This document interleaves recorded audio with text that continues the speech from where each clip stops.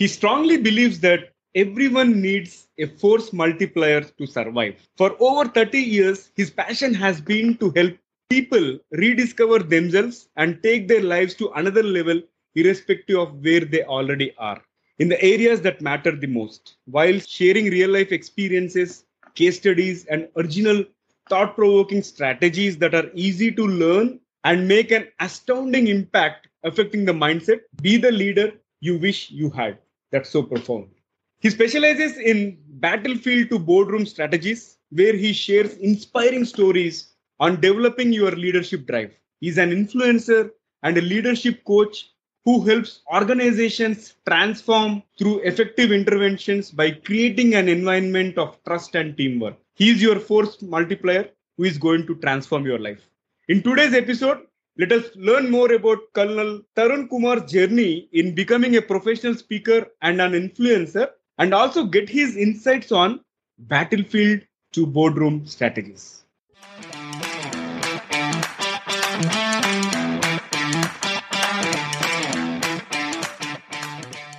Hello. Hi there. Welcome to the Guiding Voice podcast series, The Guiding Voice for a Better Future. This podcast is to help professional students, IT employees, and entrepreneurs to shape their careers. So, folks, if you have tuned into our podcast for the first time, you have missed a lot of stuff. But don't worry, all our previous episodes are available on your favorite podcasting platform like Spotify, Gono.com, Podbean, Apple, Google, and we are almost everywhere. In addition to that, we are also there on YouTube. Just search for The Guiding Voice, find us, and start tuning in and get better. Also, if you have not rated our podcast on Apple, please provide your rating and leave a positive review, because every rating and review will motivate us to bring in more and more useful content to you. This is your host Naveen Samala, and I have about 18 years of rich and diverse experience in the IT industry. In every episode, we interact with industry experts or thought leaders or academicians or coaches across the globe to drive some insightful conversations that will help each one of you learn some amazing stuff. Also, we share an interesting trivia or a fun fact about the IT world or technology towards the end, so stay tuned till the end. You'll acquire more knowledge for every minute by listening to TGV than any other podcast in this space. That's a bet from our side. Thank you so much for tuning in. So, folks, today we are going to discuss a most critical topic, battlefield to boardroom strategies. And we are pleased to have Mr. Tarun, part of TGV's journey in shaping the careers and lives of millions across the globe. Tarunji, welcome to TGV. Hi, Naveen. Thank you so much for having me on your show. It's really our pleasure. In fact, you've been waiting for long to have this conversation. Finally, we are able to make it. I'm so happy. So let's get started. Tarunji, let's talk briefly about your career journey and especially focus on top three things that helped you so far. Well, Naveen, I would like to take you down the memory lane. I have always been yearning for more, never satisfied with what I had. And maybe this trait of mine was responsible for my journey spanning over 3 decades with lots of roller coaster rides, ups and downs. When thinking everything was settled, wow, the never ending desire to excel will give stoke to my ambition. And I was ready to take the plunge once again. Today, when people they are majoring in business management studies like VUCA, volatility, uncertainty, complexity, and ambiguity, my life has been a perfect example of everything that is synonymous with unforeseen contingency. Education, which doesn't lead to employment, was not my cup of tea. Hence, midway, while I was pursuing my graduation, I was a BSc honors graduate.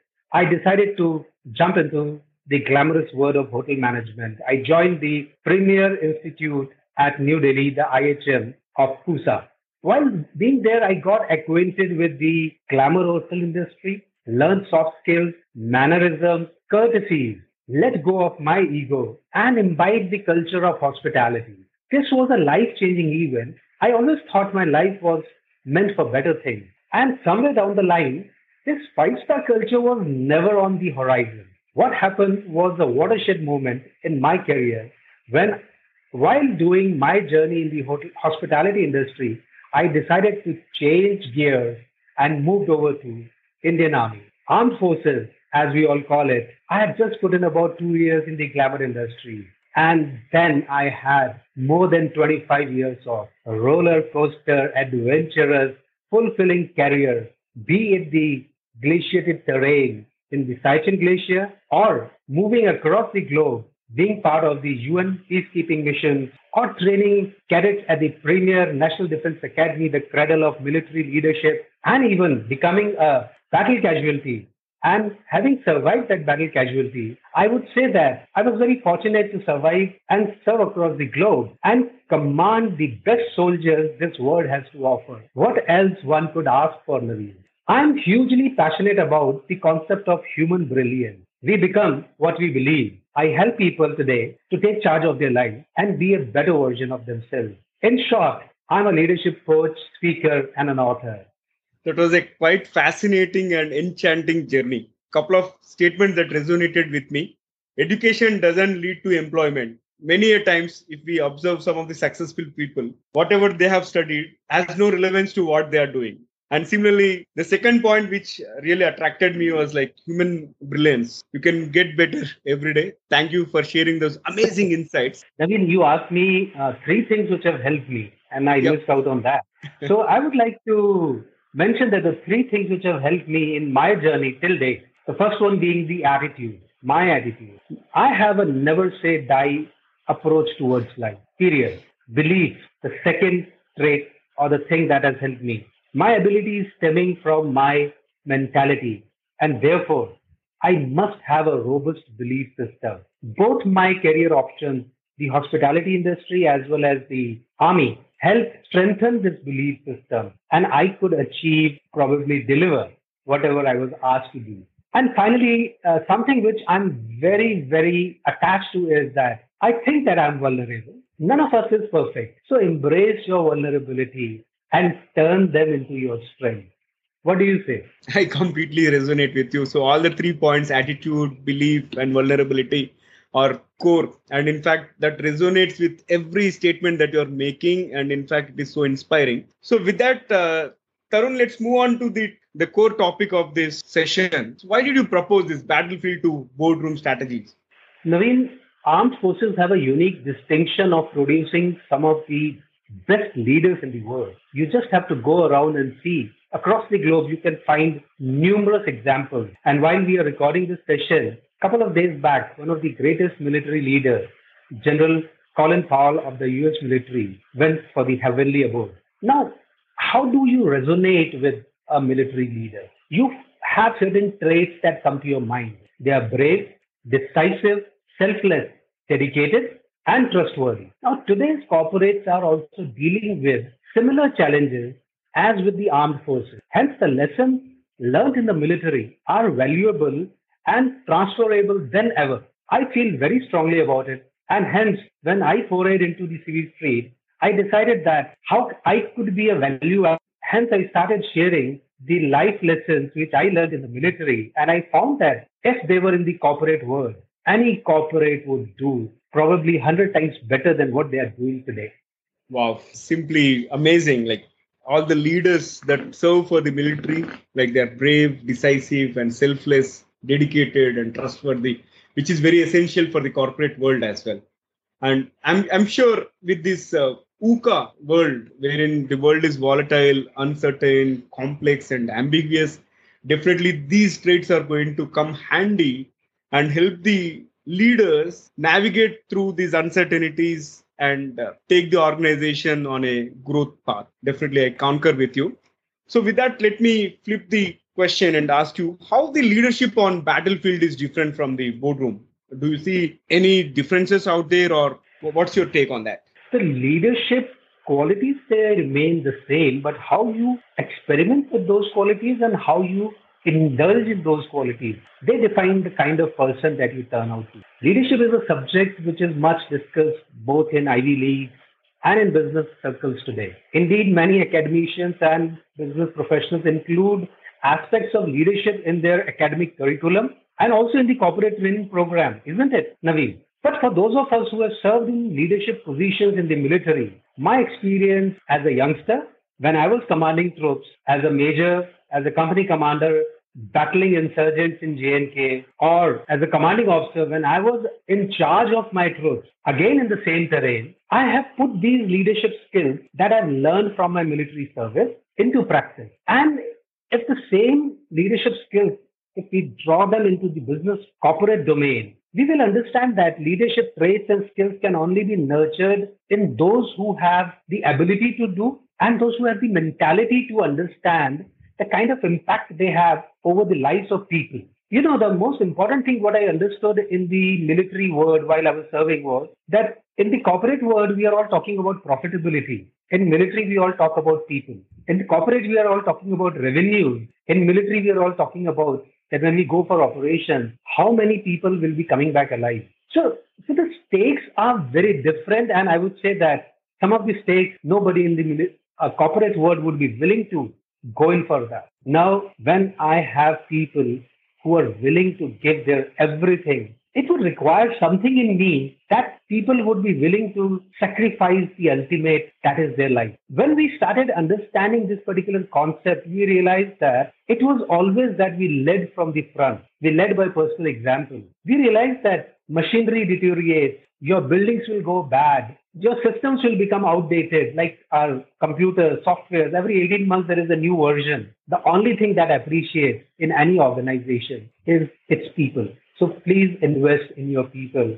And that is what I started doing. As a youngster, I understood these mechanics of human intricacies and I started investing in my soldiers. I would be very humbly acknowledging it that every day I get 2 to 3 calls from my soldiers who have been associated with me during these more than 25 years of my military checkered career. And what I have gained from them, I have gained from them is the trust, the confidence, and probably this bond of togetherness that whenever they are in a problem, a sticky situation, they would be picking up their mobile thanks to the new gen equipment that we have today. And they will ring up and they will say that, sir, this is the thing that I wanted to share. It could be a problem that they are facing, or probably it is some good news that they would like to share with me. But the most important thing is that this human connect, Naveen, is still alive. Give me one example in the corporate world. The day you switch job, you ever go back to your old organization or you connect with the same people, you start blocking them on the Facebook. In fact, you would like, as you are in the process of searching for a job, you start blocking people even on professional networks like LinkedIn. So the point is that what kind of society are we building? What kind of culture is being brought out? And this is what people are learning. What my youngsters are learning is that what my children are learning, they're learning by observing me. So when today I have hung my uniform, I have a bigger responsibility when people look at me and they say that, hey, there is a colonel who served in the army and see, even today, how fit and fine, or he takes pride in his bearing. And this is what is my learning in the armed forces is all about. People in the corporate world or people in the civil street, they don't take it too kindly. At times they give us fancy names like stiff neck, a bit, what should I say, that he is a bit high-headed or that kind of a person. No, when you're confident of yourself, then a certain amount of arrogance does come in. Accept it. It's a military arrogance. It is the arrogance of a person who has faced bullets, who has been in such situations which most of us can't even dream of or think of. And this particular persona of his is stemming from that confidence. Give him that. And all over the globe, people recognize that they are different. We are different because we have approached the same problem in a different manner. It is just that leaders don't do different things. They do things differently. So that is what military teaches you, that you start doing things differently. If I have to tell you, I'll just take you back for a very interesting incident that happened during my academy days. Probably a story will drive home this lesson no much pertinently. I'm reminded of my army training days when we were undergoing this training exercise in the mountain warfare. We got lost in the mountain range. We were tired, hungry, and disoriented. We all argued about which way to go. But in the fading light, every peak looked the same. And to tell you frankly, we were losing hope because after 6 days of non-stop mountain warfare training, this was the run back. The catch was that our predecessors were the champions and the pressure was real. As a body of troops from the same company, we had a very onerous task to uphold the legacy. And here, on a very narrow mountain range, all of a sudden, out of nowhere, we realized that we were lost, Naveen. And that is the time, yours truly, I was the section leader at that point in time. So I called the person who was doing the navigation. I said that please come with your map. While he was skirting one more colleague of ours, he slid. And in order to catch hold of the person, he let go of the map. And we were without a map. Now, what to do? Very interesting situation. You are lost and you don't have a map. And then we started searching for a map. And one of our another colleague, he said that he had a map which was stuck in his big pack of full scale marching order. That is about 35 odd kgs of weight that you carry on your back. So he tugged it out through a process called triangulation. I found my own location and plotted the route back to the dotted line. Lo and behold, we were the first one to cross the dotted line. And we were able to uphold the tradition of our company. When we were warm and well fed, so decided to have a relook at that map. And that is the time when I realized that that map belonged to an area which was 150 kilometers away. But as the old saying goes, that when you're lost, any old map will do. What I realized was that we reached back in time in spite of all the limitations, and it all boils down to your self-belief, believing in your ability, I believe in your teammates, and the singularity of purpose. Our mission was very important. The outcome of the mission was very important.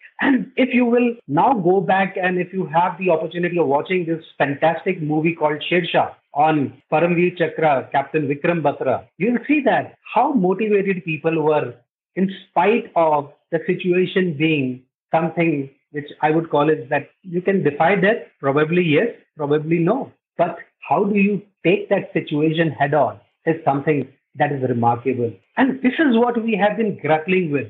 So for us, focusing on accomplishing the mission is very important. Ability to lead and function as a team is another important thing. Then ability to pivot at a moment's notice. If you see in this story, something happened which we had no control over. But then we came out of that sticky situation, and the plan which was a no-go was turned into a plan which was the go. And it made us go ahead and do the unthinkable. And the most important thing that we live by, breathe by, and probably die by is that duty before self and take care of the people that are under you. So even when we are passing out and every day when we are in the military academy, we are taught only one principle, that the duty, honor, and the comfort of the men you command comes first, always and every time, even before us. Obviously, the nation is supreme, then the men we command, and my own comfort comes last, always and every time. Wow. I think it's giving me goosebumps when you are talking about that experience of getting lost and you are able to pivot and find a way by being innovative. I think military teaches you a lot of stuff which will make you such a reliable leader. And in fact, I watched that movie Shersha very recently, very inspiring, and it was all about love for the nation and never say no and never die attitude kind of thing, right? It's one famous dialogue that I remember from that movie, right? No, not that movie, but recently I watched one more movie which resonates with the same concept. It's not over until it is over, right? Yes. Perfect. Thank you. Thank you so much for sharing those amazing insights.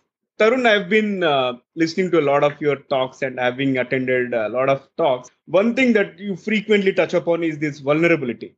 What's your take on this whole concept of vulnerability and why do you think leaders should accept vulnerabilities? Yeah, that is one of the important traits that I certainly resonate with.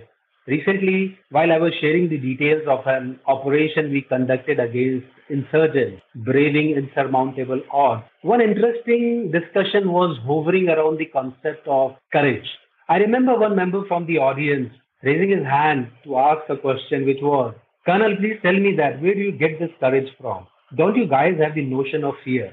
I was getting it, Naveen. What he was asking me was the vulnerability of being human, which we generally hide behind the shroud or cloak of courage. If I were to ask anybody that how many of you think it's okay to accept vulnerability, I don't think I will have too many raised hands. Similarly, how many of you think vulnerability is a weakness? Again, nobody is going to acknowledge it. However, I replied while accepting in humble acknowledgement that there is no courage without fear. And if I were to take this discussion a little bit further, there can be no fear without feeling vulnerable. If we were to look for courage, we must decipher whether it is stemming from our fear or is in some manner connected to the vulnerability quotient that is associated with each one of us. Whether we know it, we acknowledge it or not. Does courage happen on its own or is a result of our response to a stimuli, good or bad, or is accompanied with certain amount of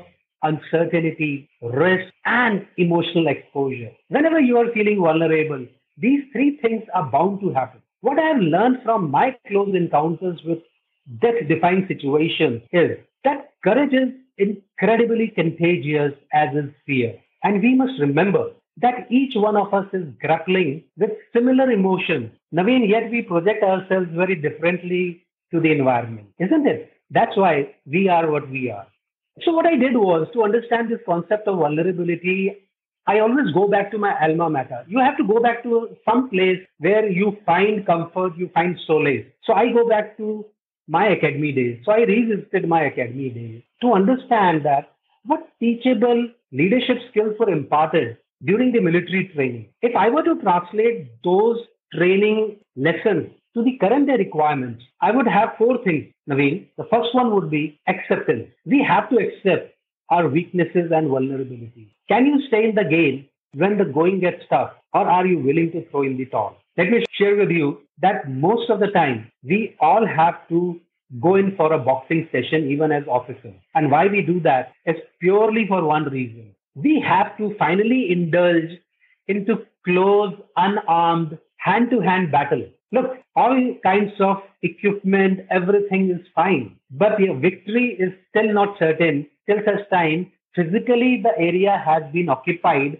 and your flag is hung up there. So if you are willing to do that kind of a thing, so you have to accept that whether I'm good or not, and this is where my weakness is. So I will fight with my buddy, with my best pal, and we will learn this accept and we'll learn this concept of that I can hit him and I can hit him hard. And if thing push comes to a shove, then I can even go for the juggler. Then the second thing that is most important is that when you are going through these difficult situations, are you in a position to maintain your value system? Most of us, we compromise on our value system the moment going gets tough. So for me to stay on my value system, Naveen, the most important thing is that firstly, I must know that what my value system is. Then during this training and probably as part of my upbringing by my parents and by the environment, have they been integrated into my behavior pattern or not? What stays? What doesn't? It's very important for me to understand. The third thing that is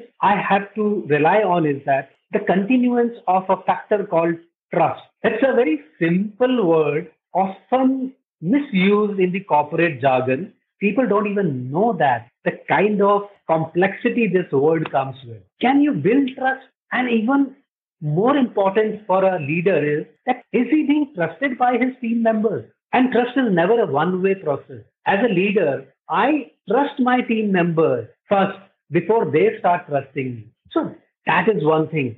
And the fourth and the most important thing is resilience. When life knocks you down, how do you get up, dust yourself, and do the unthinkable? Yes, in the military parlance, when others would scamper for shelter, you are willing to catch bull by the horn because you believe in your ability, the control that you exercise over the situation, your faith in your training and your teammates. If you can do this, I know this is a pretty heavy cocktail that I am dishing out to you, but this is one thing that doesn't leave you with a hangover. In fact, it makes you feel strong, confident, and empowered. In my quest to understand human behavior, I have realized that it is our ability to empathize, belong, trust, exhibit humility, and love which makes us stand apart as human beings and probably as a leader too. And it turns out that most courageous people are the ones who were resilient to get up every time they got hit square on their jaw. The broken heart is the bravest amongst us because they have the capacity and the courage to love. And that is what leadership is all about. That is how leadership manifests in us. It's all about accepting our vulnerability, which is stemming from a mentality. And if I can match this mentality of mine with the ability that I possess, the word is in my pocket. Very, very thought provoking, Tarun. So, I would like to add my 2 cents on the vulnerability part. Many a times, people wanted to expose only their strength because if you think the weaknesses are exposed, somebody might belittle you. That might be the thing which revolves around. But to your point, after reading this book on vulnerability, I think at least people are getting aware of it in terms of it is okay for others to know our development needs and all, because that is an opportunity for us to get support, right? Because nobody is 100% perfect. Naveen, I'll share a thing out here that Yep. today is the generation which is social media centric. And why we are on the social media? We want followers. And can there be leadership without having any followers? No. But the people, those who are on the social media, are they leaders? No, they are no leaders. They are just the people, those who had the early start advantage, or probably they could manipulate the environment in a manner so that they had a fan following. And fan following is in no way synonymous with your leadership quotient. Now, if you want to have lots of people following you, I'll share two pearls of wisdom with you. Do these two things, and probably we will have followers. First, recognize uncertainty in whichever domain, whichever field you are working. Every field, every domain comes with their own set of uncertainty. The second part to this recognizing uncertainty is that take people in that zone to a possible positive outcome. And why you have to do that is people would like to follow somebody who will take them out from a sticky situation to a place where either they wanted to go, or if they were not aware of that they were to go there, you feel as a leader that they ought to be there. And the second thing is, we must also apprise the same set of people that what caused this uncertainty. It is a part of their awareness. We have to make them aware that what caused this uncertainty, and if it had an impact, it hurt them somewhere, or it was because of some pain. So who is responsible for that pain? 99% of the time, what I've realized is that the pain is not because of the adversary or because of the situation or because of the environmental realities. Pain is because me and you were not prepared for that environmental reality. So the way we have this acceptance, we'll stop blaming others for our misery. We'll start looking inwards rather than looking outwards. Very profound thoughts, and I resonate with your aspect that you mentioned. In case if you are able to recognize the uncertainty and take people out of it, you will be considered as a leader. I will share 2 examples, okay, without naming the people, and that I came across this, and that's why the moment you mentioned about it, I'm able to immediately connect to the situation. When I worked for a major company and which is known for a lot of restructurings and all, and one of the sub business units which I was working with, it was restructured or realigned with another entity, and because of which every employee started thinking very seriously, am I going to be there or will they remove my job, so on and so forth. But this leader, he has been very transparent and he took everybody into consideration and he started openly communicating and collecting the questions from the employees at the ground level and got the answers from the senior leadership and made sure that everybody has an answer to every question. And because of which there was a lot of immense confidence and he was able to build trust and he has become a people leader. And second situation is there were certain layoffs happened and management wanted about 40 people to be disbanded because of business situation and all. This is another leader. He has raised to the occasion in such a way that he said, no, I'm not going to accept that. These guys have been in the system for more than 10 years and our company is the bread and butter, right? Why should we take them out? And first thing what he did is he tried to find opportunities internally. And when that did not work, he went to an extent wherein he spoke to our vendor teams and got these members aligned to the vendor so that nobody has lost their job. And I really salute both the leaders and thank you for bringing that aspect of it. And in fact, this has been a very enriching conversation. So, Tarun, I would like to ask you one more question since you have led a lot of real time mission critical projects, right? So, what is your advice to those leading mission critical projects? Because in the corporate world, you have some projects with huge funding and huge manpower. And in case if they fail, to meet the expectations, right? That will be a disaster on the company future. Let's assume somebody is leading that kind of multi-million project spanning multiple people across different levels, layers, as well as across different geographies and all. What should be they be focusing on in order to succeed? Naveen, leaders are supposed to be brave hearts. So they do not fear the circumstances and neither do they fear the outcomes. In fact, people, those who are gravitating into their leadership journey, considering these two aspects, I would say that they are in the today's world, the kind of culture that they propagate is of fake it till you make it. The only focus should be that what they wish to achieve and what was the mission objective that was given to them.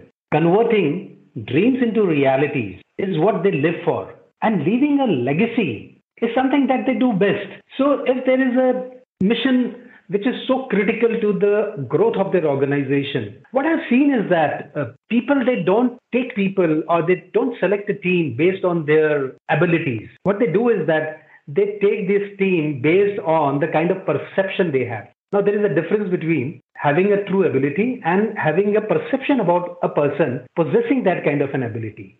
It may not happen. If you think that I play like Messi, you will only get to know when I come on ground and start either playing like Messi or I would not come up to your expectation. But the thing is that Naveen, now you have taken a call. And once we as humans, we take a call, we put a bet on somebody, then what happens is that our ego starts getting into the play. And we will like to continue with that particular person for a little bit longer. And in the bargain, we realize that the mission objective got lost sight of because I was emotionally attached to the decision or the judgment that I had taken. And that is where the pitfall lies. For leaders, their team, people, the society, the organization, the final objective means everything.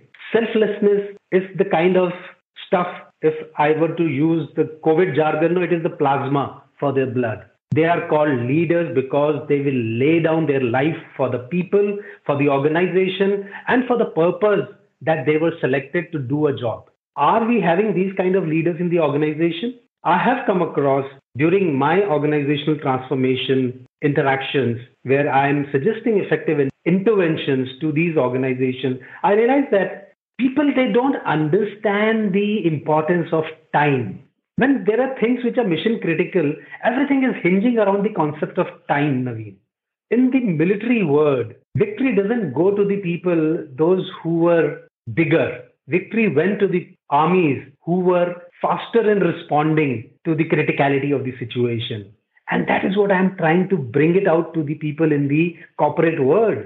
That look, I have a couple of examples I'll share you. And sorry if somebody feels offended by it, but that is my personal understanding. In 1999, a car major from South Korea started projecting in a big way a car which we call the tall boy segment, and it was Santro by Hyundai. Later on, I realized, and I was made to realize that Wagoner, which was the Suzuki's brand, was well before into the system. However, the timing in the market was that Santro became a household name, and rest is all history. So here is an example which I am just sharing it with you, that why timing in the market is very important. Although you cannot time the market in the purely bull market or the bear market, I'm not talking about that. What I'm talking about is that when you are doing mission critical operations, you have to understand that are you delivering on time? Are you the fastest responder to the criticality that is arising? Or are you the one who is reacting to something that has been now brought in front of you? So the moment you are proactive, you have an early starter advantage. The moment you are reactive, you are actually grappling with the situation because you never ever thought about that, how the situation is going to work out. You never worked on those n number of contingencies. And in the army, we are always taught about to work for n plus one contingencies and hope like hell that they all succeed, because most of the time what I realized was with the first contact with the enemy, all best laid out plans, all well laid out plans, they went for a six. And yet, Indian Army has succeeded in all their major operations against their adversaries. Why? Because you are bound to think on your 2 feet. You have the ability, the trust of your team, the support from the system. And if you are with this kind of a paraphernalia, Who can beat you? Nobody can beat you. Can we build up this kind of a system in our corporate ecosystem? If we can do that, let me tell you, America would be looking up to us to give them the best leaders. Mind blowing thoughts. Two things that resonated with me. One is if you are the fast responder, okay, to the critical situation, right, you'll have that particular edge. And whenever you're planning a response, look at the proactive approach rather than a reactive approach. And Tarun, this has been a fantastic conversation so far, but let's add some spice to the episode. I'm going to ask you a few interesting rapid fire questions wherein you can answer them in 2 to 3 words. Are you ready for that? Absolutely. I'm looking forward to it.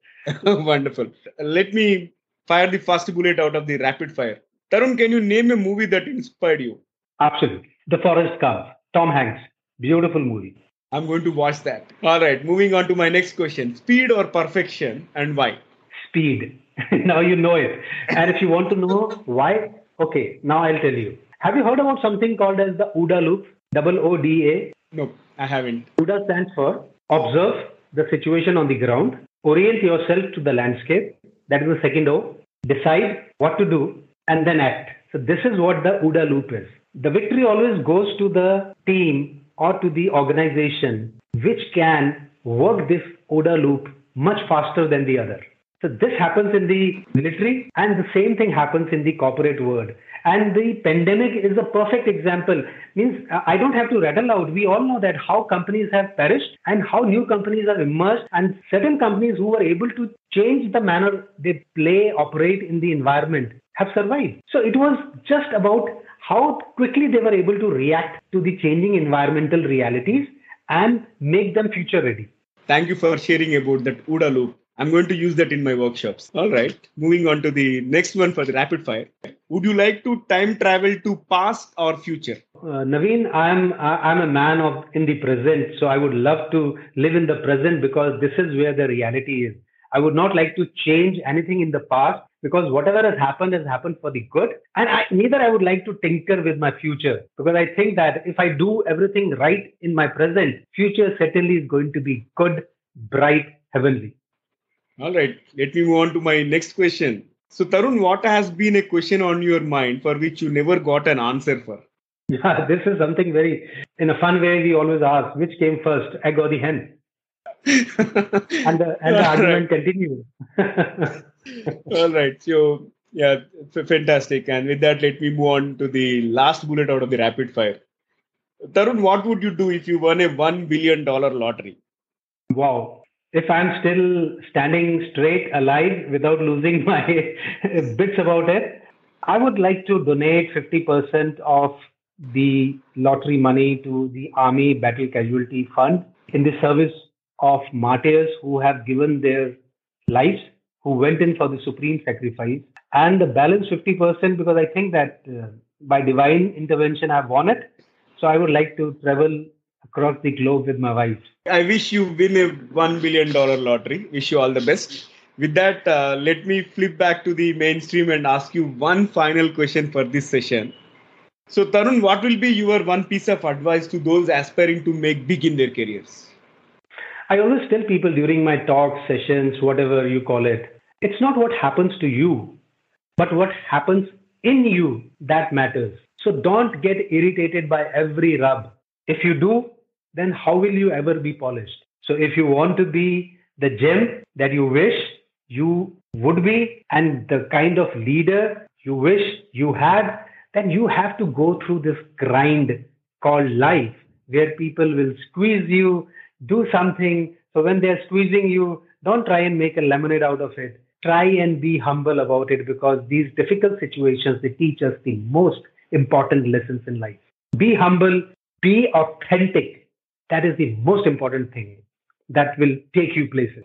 Salute to your thoughts. All right. So, Tarun, this was a fantastic conversation and I'm really on cloud nine. Thank you so much for joining me today and sharing your insights about battlefield to boardroom strategies. In fact, there have been a lot of learnings out of this episode, and this will be cherished forever by me.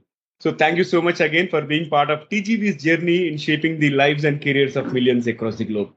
Naveen, I would say that the privilege is singularly mine for inviting me to share my thoughts, probably spread the word around and tell the environment that a Fauji, a soldier, never dies. He only fades away. And before he fades away, if this environment, the corporate world, can make use of the learning, the experience they have, they would be in a far better position than what they are today. Thank you. Jai Hind.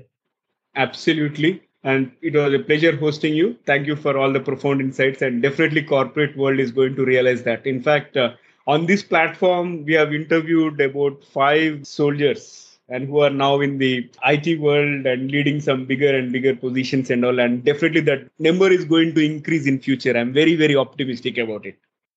Yes, absolutely. We only join a company or any organization or any association, and that is particularly true for me, Naveen. If I add value to you, then I would like to join. I would not like to join just for the lip service or just to be part of the community and probably try and gain more. We believe we have been taught first give, then ask or receive. Wow. First give, then ask or receive. Profound. Thank you again. All right. So before we move into trivia section, audience, here is a request to you. If you have loved this episode and found it useful, please share with at least 3 of your friends or colleagues who can benefit from this show. Because the more you share, the wider we reach, and we will get closer to our mission of reaching millions across the globe. Thank you so much in advance. With that, let me jump on to the trivia segment of today's episode. So, folks, today's trivia is about keyboard layout. And here comes my question. Which is the most efficient keyboard layout?